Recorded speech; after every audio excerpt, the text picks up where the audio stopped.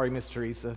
My greatest fear is to be singing and not be on mute. But anyway, so I end up muting myself half the time. I'm sure that's y'all's greatest fear too. If you heard me sing, you would understand. But be opening up your Bibles to Luke chapter 10. Luke 10, as we continue walking through Luke's gospel to us, as we continue talking about what it looks like to be a disciple, what it looks like to be a Christian, a follower of Jesus.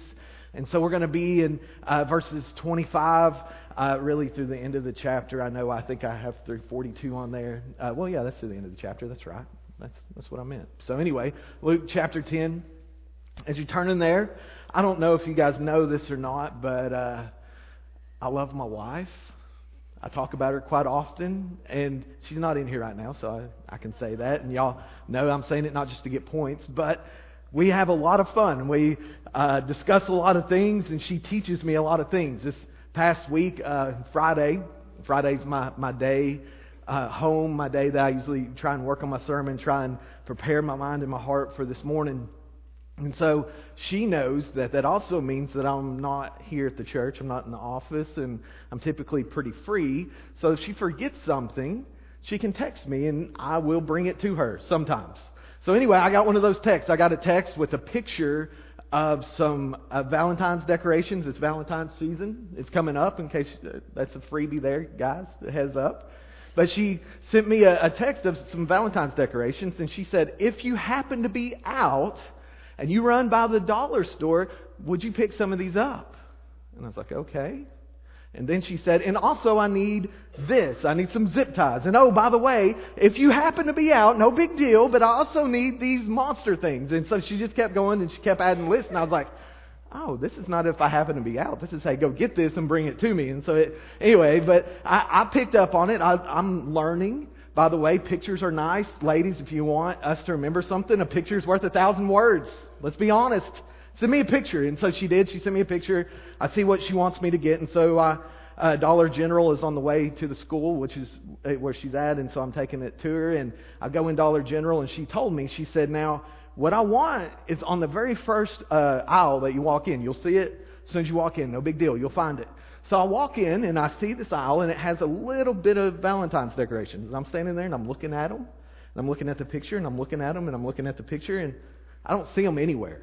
And so I stand there for a good 10 minutes, and you can just imagine some random dude standing there looking at Valentine's decorations. They have like 5 options.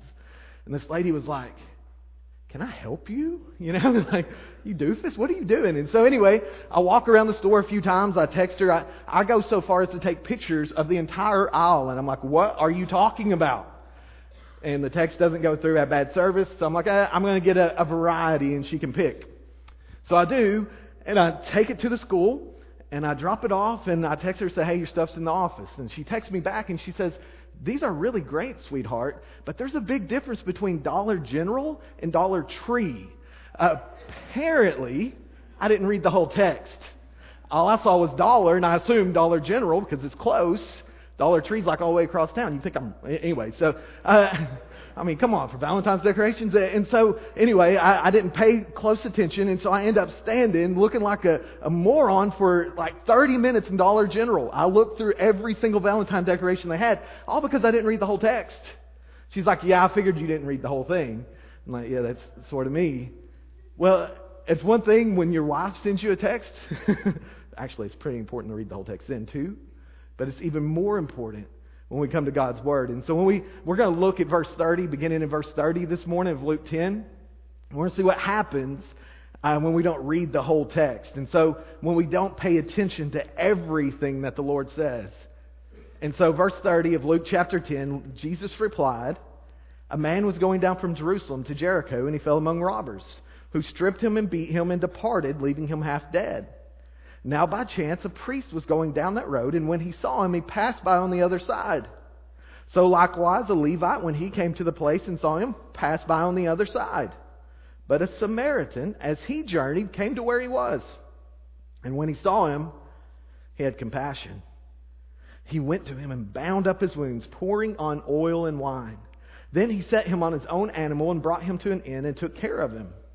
And the next day he took out 2 denarii and gave them to the innkeeper, saying, Take care of him, and whatever more you spend, I will repay you when I come back. Which of these three do you think proved to be a neighbor to the man who fell among the robbers? He said, the one who showed him mercy. And Jesus said to him, you go and do likewise. Now, if we were to look at this passage and look just at this one story, maybe one of the most famous stories out of all the Bible, what we hear is, okay, let's go be neighborly and we can get into heaven. Let's go be neighborly and we can please the Lord. Like State Farm, watch out. Like a good neighbor. Christians are there. We're going to be good neighbors wherever we go, and we're going to earn God's favor. We're going to earn God's pleasure on us. The problem is that's not Jesus' main point. We are to be neighborly, and we'll get to that here in a minute. But if we go back and we look at the rest of the text, you'll see that there's more to this story than simply being a good neighbor. You see, following Jesus, becoming a disciple, being a Christian is about more than just helping others. It's, to put it just as plain as I can, it's to be focused on Jesus. Like, that's our primary goal as believers, is to focus on Jesus. That sounds too simple, doesn't it? Like, that's what you say every week. That's because that's what we're supposed to be doing. Is focusing on Jesus, pulling our focus back on Him. I hope that as we gather weekly, either on Sunday morning, Wednesday night, whenever we gather as a church family, that we are doing everything we can to help each other put our focus back on Him, back on the person who we are following. And so, if we back up in the text a little bit, and I'm going to look at verses 17 through 20 here, listen to these words. Well, before I get there, let me tell you what's going on. The first part of Luke chapter 10 is Jesus sending the disciples out. He sends out 72 instead of 12. This time when He sends them out, He says, go out and you're going to have power over demons. You're going to be able to heal people. You're going to be able to do these amazing things. And so He tells these 72 men, go out and do this. They go out and do it. And so then they returned in verse 17. The 72 returned with joy, saying, Lord, even the demons are subject to us in your name. And so if we hold up right there, Lord, even the demons are subject to us in your name. Can you imagine how exciting it would be to be a guy who grew up as a fisherman? Nobody ever listens to you. Nobody ever really pays you much mind. The Romans push you around. The religious leaders push you around. Everybody's always pushing you around, telling you what to do. You start following Jesus. Jesus sends you out, and you go out and you tell demons, get out of those people, and they listen to you. Like, they come back to Jesus and they say, Lord, even the demons have to do what we tell them to do in your name. Can you imagine the exciting moment that must have been? Like, it doesn't get much more fun than that. Like, seeing God work through you, like literally seeing Him cast Satan out simply by speaking the name of Jesus and commanding these demons in the name of Jesus. And so they're excited. But Jesus' response in verse 18 is this. And He said to them, I saw Satan fall like lightning from heaven. I was there when Satan got evicted, boys. I was there when Satan was kicked out. I was there. Listen to verse 19. Behold, I have given you authority to tread on serpents and scorpions and over all the power of the enemy, and nothing shall hurt you. Hear what Jesus is saying to them. Guys, it's no surprise that when you tell demons to do what I've commanded you to do, they listen, because I'm the boss. What Jesus is saying to His disciples is, since you follow me, since you're acting on my authority, the demons have to obey you, because I'm the one who calls the shots. I've given you this authority. I have given you the ability to do this. This is not the case for us necessarily, not in the same way anyway. This was a special time in the history of the church, special time in these people's lives. When Jesus sends them out again later at the end of Luke's gospel, He tells them, this time you better take a sword and those sorts of things. But for this time, Jesus says, listen, I'm the boss. I'm the one who's in control. I am greater than anyone who might come against you. I'm greater than any of your enemies. And so He says, I have given you authority. But then look at verse 20. Nevertheless, do not rejoice in this, that the spirits are subject to you, but rejoice that your names are written in heaven. So you hear their misunderstanding. They're thinking that demons being subject to them is the payoff. Jesus says, no. That's not the payoff. That's not the benefit. That's not the point. The point is that your names are written in heaven. The greatest thing that God has given us, the greatest thing that Jesus has given us is eternity with Him. The greatest gift He has provided for us is not the stuff around us or victory over this enemy or that enemy. It's the fact we get to spend eternity with Him. Like, this never ends. He's like, guys, don't be so excited over the here and now that you miss the point. The point is eternal life with Jesus. The point is eternal life with the one who made all things. Now, on the one hand, we do need to remember who we serve. John tells us that greater is He who is in you than he who is in the world. Some of us are getting kicked around a little bit. Some of us are getting beat up. You need to be reminded that He who's in you is greater than he who's in the world. You need to take your concerns to the one who's the greatest, the true High King of Heaven, as we sang about just a little bit ago. The one who calls the shots, the one who writes the end from the beginning, the one who saw Satan fall like lightning from heaven. But even as He gives us victory, even as He delivers us, even as we walk on spiritual mountaintops from time to time, that's nothing compared to what He has prepared for us. That's nothing compared to the fact that our names, those who are following Christ, our names are written in heaven. This is where we're headed. This is where we're going, a place where we no longer have to face the things that we face here. And so Jesus says it's no big deal. I'm the boss. Of course they're going to listen to you. I sent you out, didn't I? I'm the one who gave you authority, didn't I? I'm greater than any of your enemies. And so then we come to verse 21. In that same hour, He rejoiced in the Holy Spirit and said, I thank you, Father, Lord of heaven and earth, that you have hidden these things from the wise in understanding and revealed them to little children. Yes, Father, for such was your gracious will. All things have been handed over to me by my Father, and no one knows who the Son is except for the Father, or who the Father is except the Son, and anyone to whom the Son chooses to reveal Him. Then turning to the disciples, He said privately, Blessed are the eyes that see what you see. For I tell you that many prophets and kings desired to see what you see, and did not see it, and hear what you hear, and did not hear it. And so what is Jesus talking about here? What He is saying is, guys, listen. God has given you something that lots of other people would have loved to have, but only you get. This first part here where He's praising God and He's praising the Father, He says that you hid these things from the wise and understanding and revealed them to little children. He's speaking about His disciples. Are His disciples kids? No. They're not kids. That's not what Jesus' point is. Jesus' point is that the wise and understanding of the day, the religious leaders of the day, the people that everybody looked up to and respected were missing it, while the people who nobody respected and nobody looked up to were getting it. Jesus is saying, thank you, God, for showing your grace to us in revealing these things to children, not based on what their understanding is, not based on who they are, but based on your grace. See, this is what it comes down to. That these disciples, they are not the best and brightest of their generation. The best and brightest of their generation were studying with the scribes and Pharisees. There are people like the Apostle Paul that we read about later on, where he studied under Gamaliel, and it's this great honor to follow these leaders and these teachers and to learn from them. Well, who gets to do that? The best and the brightest.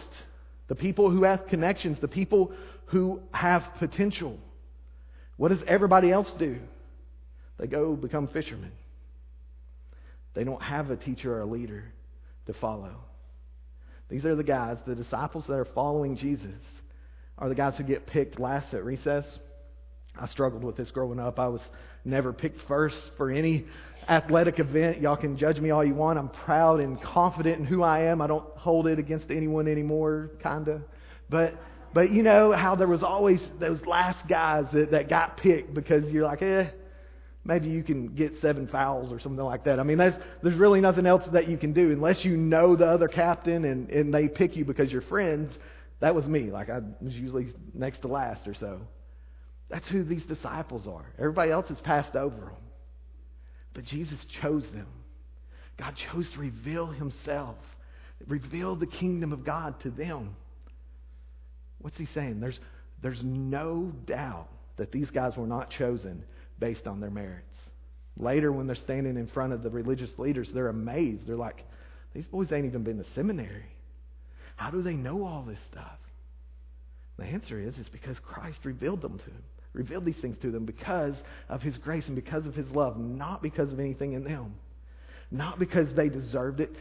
Sometimes I think we get in the mindset of thinking that following Jesus is about being better or smarter or stronger or something like that, but it's not. Guys, following Jesus is about following Jesus, focusing on Him. God does not save us because He looks at us and says, oh, there's just something so special in Him.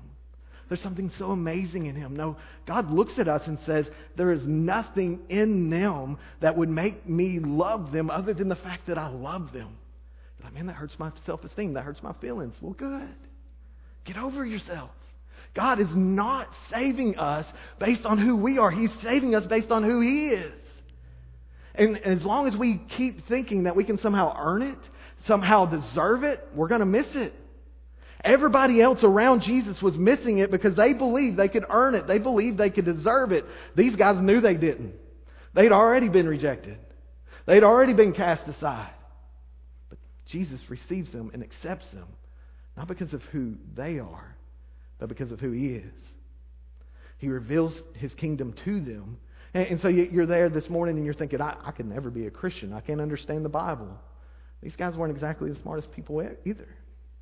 That's not what it's about. It's about the fact that Christ, in His grace and in His love, has chosen to redeem us. And so Jesus assembles this core group from a bunch of guys who nobody else really wanted. And He loves them and He shows them and He reveals Himself to them. So then we come to verse 25, which is where I was trying to get to. So verse 25. And behold, a lawyer stood up to put Him to the test, saying, Teacher, what shall I do to inherit eternal life? Luke puts this together so that we see that as Jesus is saying, thank you, Father, for revealing these things, not to the smart people, not to the learned people, but to children. Right in the middle of it, a lawyer stands up. A lawyer would have been a guy who was an expert in the law. Well, for God's people, for the Jewish people, what is the law? God's Word. So he's an expert in God's Word. He's an expert in revealing God's Word, interpreting God's Word. He gets God's Word. He's a smart guy. He has his credentials. And so he stands up, which is a symbol of respect. So I respect you. But the whole time he's standing, he's trying to test him. He says that Luke tells us that he's putting him to the test. And so he asks Jesus a question. What shall I do to inherit eternal life? How do I get into heaven? How do I become good enough to deserve eternal life? How do I do enough so that God will receive me? That's his question of Jesus. And so Jesus responds to him in verse 26 with, and he said to him, what is written in the law? How do you read it? You got to love Jesus. Jesus has a way of responding to people that just makes you smile. So this guy says, how can I get eternal life? And Jesus is like, well, what's the Bible say? You're an expert. What do you think? What does it sound like? And so he asks a question to answer his question. So he says, Mr. Lawyer, sir, what do you think? And so the guy answers in verse 27. And he answered, you shall love the Lord your God with all your heart and with all your soul and with all your strength and with all your mind, and your neighbor as yourself. And so this man's response to Jesus is, well, I think you ought to love God with all that you are. Love God with all of your heart. So every emotional impulse, every desire that you point it towards serving the Lord, your strength and your soul, that you give all of your efforts to Him. Give Him your whole mind. Don't let anything else crowd it out. You focus your mind on Him, of knowing more of Him, of thinking of Him, of loving Him. That's your focus in life. The man says that's one part. And the second part is love your neighbor as yourself. And so you love your neighbor the way that you love you. So if you're hungry, what do? Well, you put food in your mouth. So if your neighbor's hungry, what do? Well, you put food in his mouth. Not literally, right? You give him food. You don't force it in. Don't do that. But so this guy says, well, you love your neighbor as yourself. So Jesus' answer, verse 28, and he said to him, you've answered correctly. Do this and you will live. Jesus' response to him is, yep, sounds good. Go do that. You're right, buddy. You're on the right track. Just go and you love God with all that you are, and you love your neighbor as much as you love you. No problem, right? So this guy, he's misunderstanding the gospel. He's misunderstanding Christ. He's misunderstanding God altogether. He thinks that he can somehow earn it. Verse 29, but he, desiring to justify himself, said to Jesus, and who is my neighbor? He wants a definition. He wants Jesus to get specific. He wants Jesus to draw a very clear box for him to check, to make sure that he can stay within that box, to make sure that he can prove whether or not he's checked that box, to be able to compare it to other people's box and see how well they check that box. Now, we don't do that, right? None of us have that tendency to want to define something, have God define it for us so that we can so that we can get as close to the boundary without going over, right? None of us do that. Well, this guy does that. He wants a definition. He wants to have it defined. And so he says, who is my neighbor? Now, in his mind, a Jewish mind, he would have thought of his neighbor as somebody who looked like him. Somebody who was from the Jewish nation. Somebody who was a friend of God. Somebody who was a friend of the Jews. Somebody who came from, the right family, that sort of thing. Like, that's who your neighbor is. And so he's like, so is it the guy who lives next to me? Is that my neighbor? Is it somebody with the same last name that I have? Is that my neighbor? Somebody who's nice to me? Who exactly is my neighbor, Jesus? Who exactly am I supposed to love as myself? He wants to define it and take it down small. Which leads Jesus to tell the story of the Good Samaritan that we read to begin with. And so Jesus begins telling him the story about a man who goes down on the road of Jericho and he falls among robbers. And he says that this man who fell among robbers was beaten and stripped naked and left to die on the side of the road. That's not a fun day, is it? Like, they even steal his clothes. They steal his clothes because lots of times in that culture, your clothes was like one of the most expensive things you owned. So they were worth quite a bit of money. So they take everything this guy has. Like, he has nothing left. All he has is a few breaths left. Like, if no one helps him, he's going to die right there in the ditch. He's hopeless and helpless. And so Jesus says there's a priest that comes by. The priest is one of the wealthier people in Israel. He's one of the more respected people in Israel.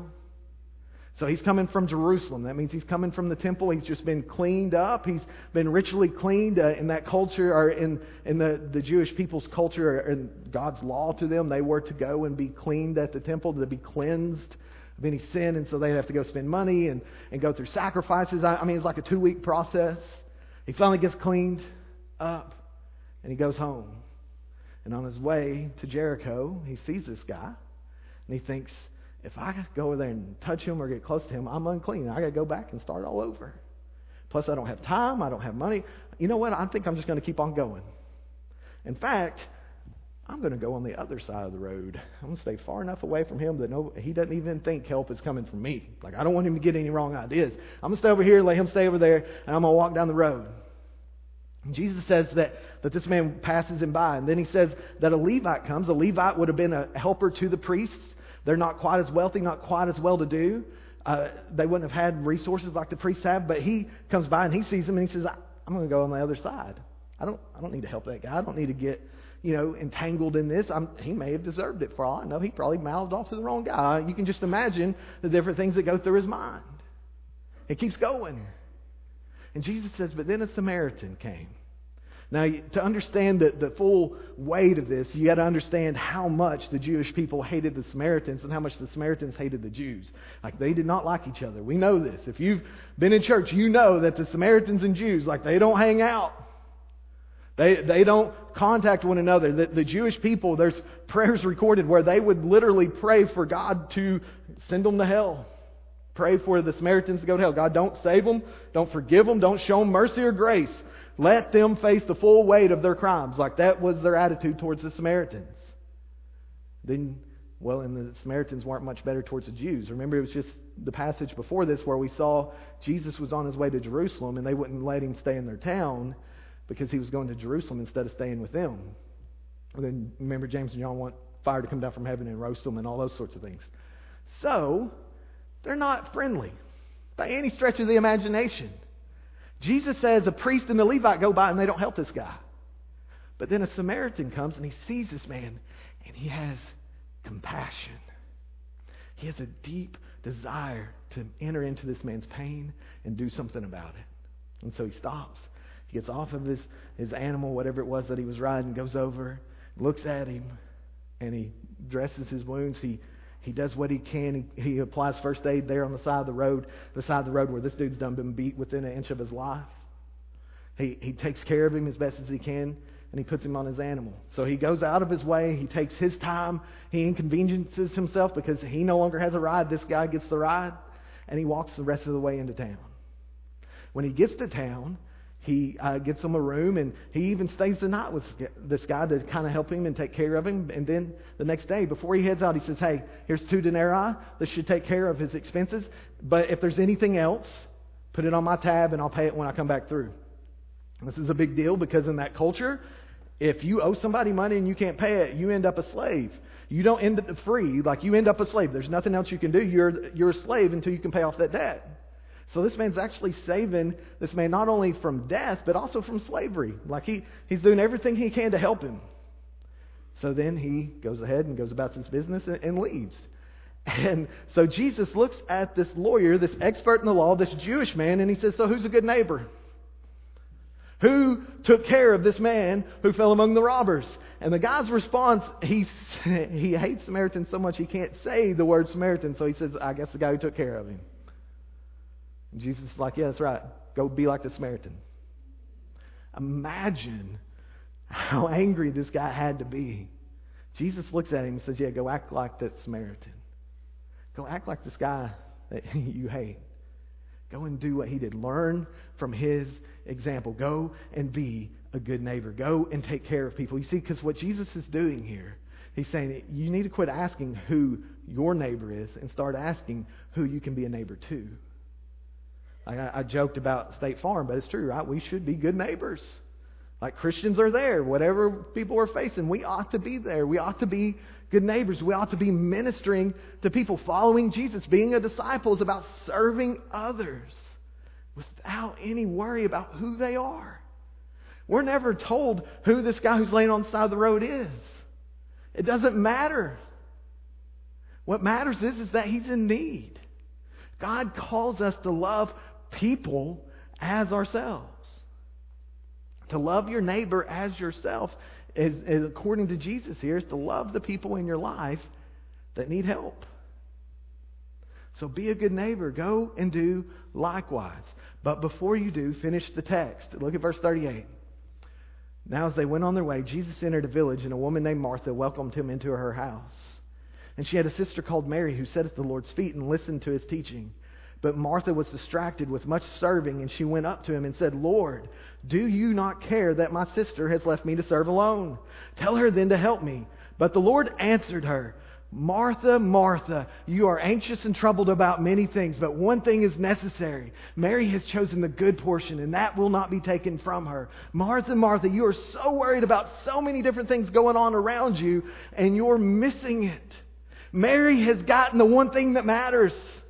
She's sitting here soaking up the teaching of Jesus while Martha is running around being a good neighbor. Doing what Jesus has actually commanded them to do, to take care of others, minister to others. Mary's doing it. But she's missing it at the same time. She goes and she says, Jesus, don't you see Mary just sitting over there while I'm working myself to death? Make her help me. And Jesus says, yeah, I understand that, Martha, but Mary has chosen what actually matters, which is me. See, guys, the point here is that serving Jesus is no substitute for Jesus. Having a relationship with Him is the most important aspect of following Him. Remember, focusing on Jesus is what we're supposed to be doing. Sometimes we come to a passage like the Good Samaritan and we come away thinking, okay, I'm supposed to go out and serve people. Well, you are. But because of the love that God has shown you, you show that love to the people in your life. For some reason, we tend to go to one side or the other. Either we're folks who are all about serving and doing and helping, but we're not so much about studying and praying and worshiping and singing and all that stuff. Or we're all about studying the Bible and knowing the Word of God, but we're not so much about serving others. Guys, it is both. Serving God, loving God leads us to loving other people. If it does not lead us to loving other people, we're doing it wrong. The love we have for God should guide us and direct us to a place where we love the people in our life, where we show the love of Christ to the people around us. But we should never try to substitute that service for our relationship with Jesus Christ. Because here's what will happen. We'll hear a passage like this, And we'll leave out of here feeling all guilty and, man, I need to help people. And you should help people, and you should feel guilty if you're not helping people. Don't hear me saying you're not. But we'll stop and we'll stop at the stoplight down there and we'll give someone $5 and be like, man, $5 closer to heaven. God loves me a little more now. Or we'll study all week, prepare a Sunday school lesson and teach it and think, one Sunday school lesson closer to heaven. God loves me a little more. We'll see somebody with a flat tire, we'll stop and we'll help them change that flat tire, and we'll think, one flat tire closer to God loving me. No. We do those things because He does love us, and we want to show that love to the people around us. That's where this guy was wrong. He thought, I can do something to make God love me. And He can't. You can't. We can't earn His love. His love is free. His love is just simply given to us based on what Christ has done. It's not about us earning it. It's about us receiving it and then showing it. And so if we read just a part of this text, we'll read the passage about Martha and Mary and think, I don't need to do nothing as long as I'm studying the Word. No. Or we'll read the passage about the Good Samaritan. We'll say, I don't need to study anything as long as I'm serving others. You got to do both. The ones who follow Christ will be following Him because they love Him, and they will be loving other people because they love Him and He loves them. It is a both and. It's not either or. We have to be careful as a church and as believers that we don't try to put these two things in separate categories, because they're not. One leads to the other. Your love for God will lead to you loving other people, or you're not doing it right. It will lead to an outward expression of His love in your life, or you're not really loving Him the way that He's called you to. You're missing something. And so when we love God with all of our heart, mind, soul, strength, we will be led to love the people around us. And so my question for you this morning is this: who are you loving? And who are you saying, I'm going to go on the other side because I ain't got time for them today? I don't have time to deal with them. I mean, this might cost me some money. This might put me in danger. The Samaritan that stopped and helped this man on the road, he put himself in danger. He put himself out financially. He put himself out time-wise. It cost him a lot to serve this man. Jesus says, go and do likewise. We look at that and we're like, Jesus don't want us to put ourselves in danger. Okay, tell that to Jesus. We try and categorize this and define it so that it doesn't mean anything. The truth is we're called to love the people in our life, whether it works out better for us or not. We're called to serve each other. We're called to serve the people that God puts in front of us and love them. Why? Because He loved us when no one else did. He cared for us and came for us when no one else did. Guys, if we read this passage and we come away thinking we're the Good Samaritan, we've sort of missed it, right? I mean, if anybody reads this morning and says, yep, that's me, that's what I do every day, I think you missed it. No one loves like this all the time. This is what we're supposed to be doing. But we missed the mark. Jesus, in His great love and grace towards us, has come and picked us up naked and bleeding out of the ditch and put us on the animal and took us home. He has come and He has paid our penalty, our price on the cross, so that we can spend eternity with Him. Not because we deserve it, but because He loved us. He loved us enough to die in our place. And if you've never believed on Him, you've never put your faith in Him, why would you not put your faith in Him today? He says, come. Don't wait till you get cleaned up. Don't wait till you get smart enough. Don't wait until you can earn it, because you can't. Just come. And if you're here and you're a believer and you're not serving, you're not loving, you're not doing, would you ask the Lord to show you that this morning? If you would, we're going to sing here in just a minute. And so I'd ask you guys to stand. And as you stand and as the musicians come up, I just want to ask you, ask the Lord this morning, God, where am I passing by on the other side when I should be going to people in struggles, people who are hurting, people who are need love? Ask yourself this morning, when's the last time you showed the love of Christ to someone in your life? Where are you making excuses? Ask Him to give you the grace and the compassion that this man had for the people in your life. Ask Him to show to you where you're distracted, where you're focusing on everything in the world but what you need to be focusing on, which is Him. And ask Him to give you the grace and the strength to turn from those things and put your faith and your trust back in Him, understanding that He who's in you is greater than He's in the world. You have nothing to worry about. Simply trust in Him. Simply believe on Him. Ask Him those things and ask Him to help you. If you've never trusted on Him, then come and trust on Him. Come and believe on Him. Come and pray for our church that we would be people like this Good Samaritan, that we would be people who show this love to the people in our community, in our neighborhoods, that we'd be known as a church full of folks who love God so much they can't help but love the people around them. So come as we sing. Oh, soul, are you